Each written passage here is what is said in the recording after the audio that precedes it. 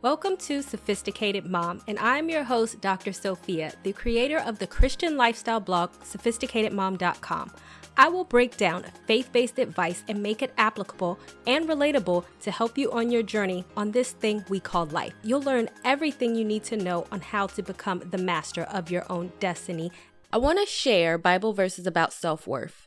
And because simply reading Bible verses are not enough, we have to take a deep dive into scripture of self-worth so that you can actually apply them to yourself. In the world of social media, Photoshop, and superficiality, your self-esteem may be suffering.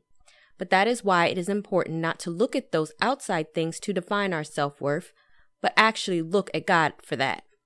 Because that is where real self-worth comes from.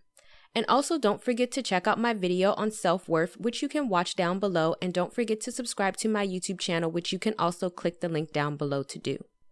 So number 1, God made you. For you, formed my inward parts, you knitted me together in my mother's womb. I praise you, for I am fearfully and wonderfully made. Wonderful are your works, my soul knows it very well.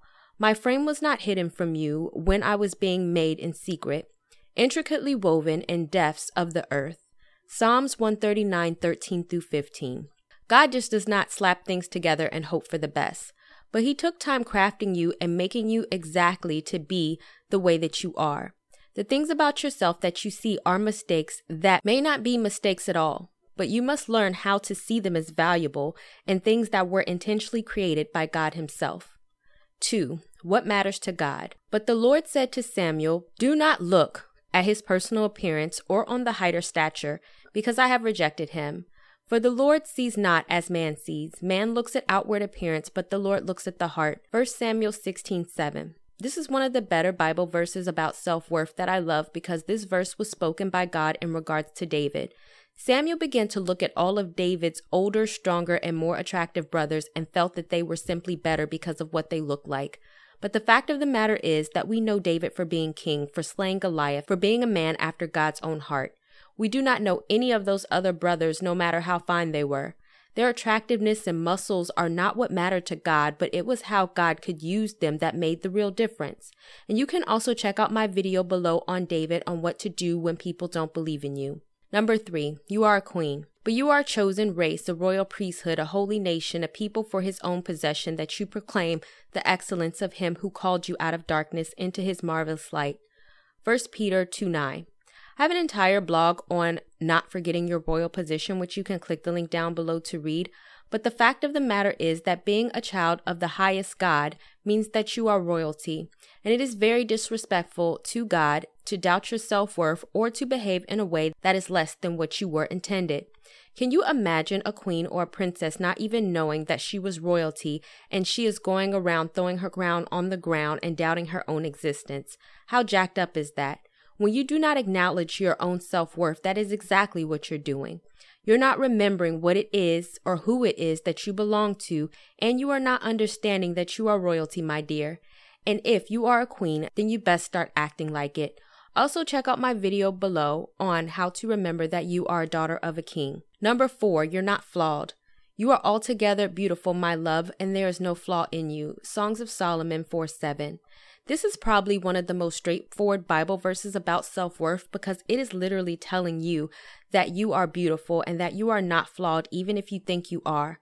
I want you to read my separate blog on how these women use their flaws to actually step into their purpose, which you can click the link down below to read, because the fact of the matter is that the things that you see as flaws in yourself may be the very things that may cause you to stand out from the crowd, and therefore they're not really flaws at all, but rather unique attributes yourself that make us stand out and that make us different. So try to view your flaws not as things that you hate, but as something that you can embrace.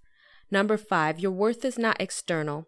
Do not let your adorning be external, the braiding of your hair and putting on gold jewelry or clothing you wear, but let adorning be hidden person of the heart with imperishable beauty and gentle and quiet spirit, which in God's sight is precious.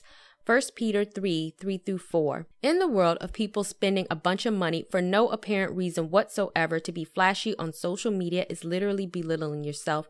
Do not get me wrong, I do believe that you should present your best self to the world, which you can watch my video below on that. But your worth does not come from how much money you can spend on clothes, what name brands you're wearing, or simply being beautiful on the outside while being empty on the inside. That's not enough. Expensive items do not make you beautiful or enhance your self-worth. Maybe in the eyes of the world, but it doesn't in the eyes of God. Focus on what is valuable in the eyes of God, and that is where you will find your true self-worth and value that is not so easily shaken by what is going on the outside. 6. The hairs on your head are numbered. Are not 5 sparrows sold for 2 pennies? And not one of them is forgotten before God. Why, even the hairs on your head are numbered. Fear not, you are more valuable than many sparrows. Luke 12:6-7. Think about it. You have hairs on your head. When I comb my hair, I'm not even sure of how many hairs come out of my head, but God does. So imagine how valuable you are to Him if He knows how many hairs on your head there are. So how can you possibly not understand your own self-worth when God places so much value on even the little hair particles that are on your head? Think about it. Number 7, do not fix what God has already put His paintbrush on.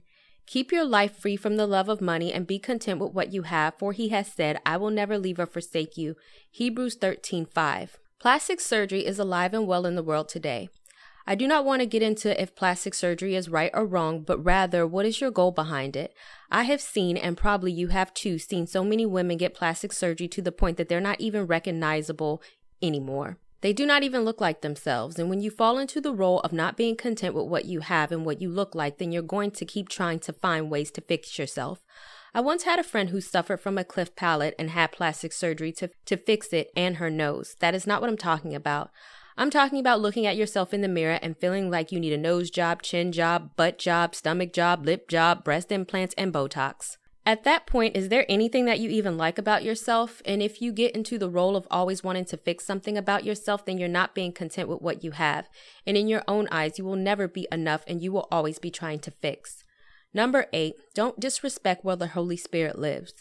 For we are all His workmanship, created in Christ Jesus for good works, which God prepared beforehand, that we should walk in Him. Ephesians 2:10.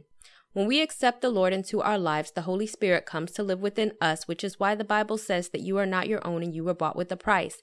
A heavy price, might I add. So when you're looking into Bible verses about self-worth, know this. The Holy Spirit is not going to dwell in some unworthy vessel. God lives within you because He sees you as worthy. Therefore, you need to see yourself as such. Number 9, you were created in God's image. So God created man in His own image. In the image of God, He created him. And male and female, He created them. Genesis 1:27. I highly suggest that you watch my video below on understanding the Trinity because it will give you a better understanding of how we were created in God's image. We are not like animals running around in the sense that we are special because we are the only species that was created in God's image. The things you can do, how you think, and the ability you have are a power that was invested in us by God. So take heart in that. Number 10. Your past does not define you. Therefore, if anyone is in Christ, he is a new creation. The old has passed away. Behold, the new has come. 2 Corinthians 5:17. There are many times that we suffer from low self-worth because of what we have done in the past, and we feel that our life is not what we want it to be, and maybe we feel we're not living up to our full potential. But with each moment that has happened, it is in the past, meaning that you don't need to continue to live in condemnation of your past or mistakes that you have made. Each moment is a new opportunity to recreate yourself, and God is not punishing you or defining your self-worth based on what you have done. So neither should you.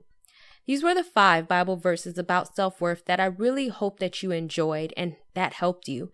If you know another woman struggling with self-worth, then share this post with her.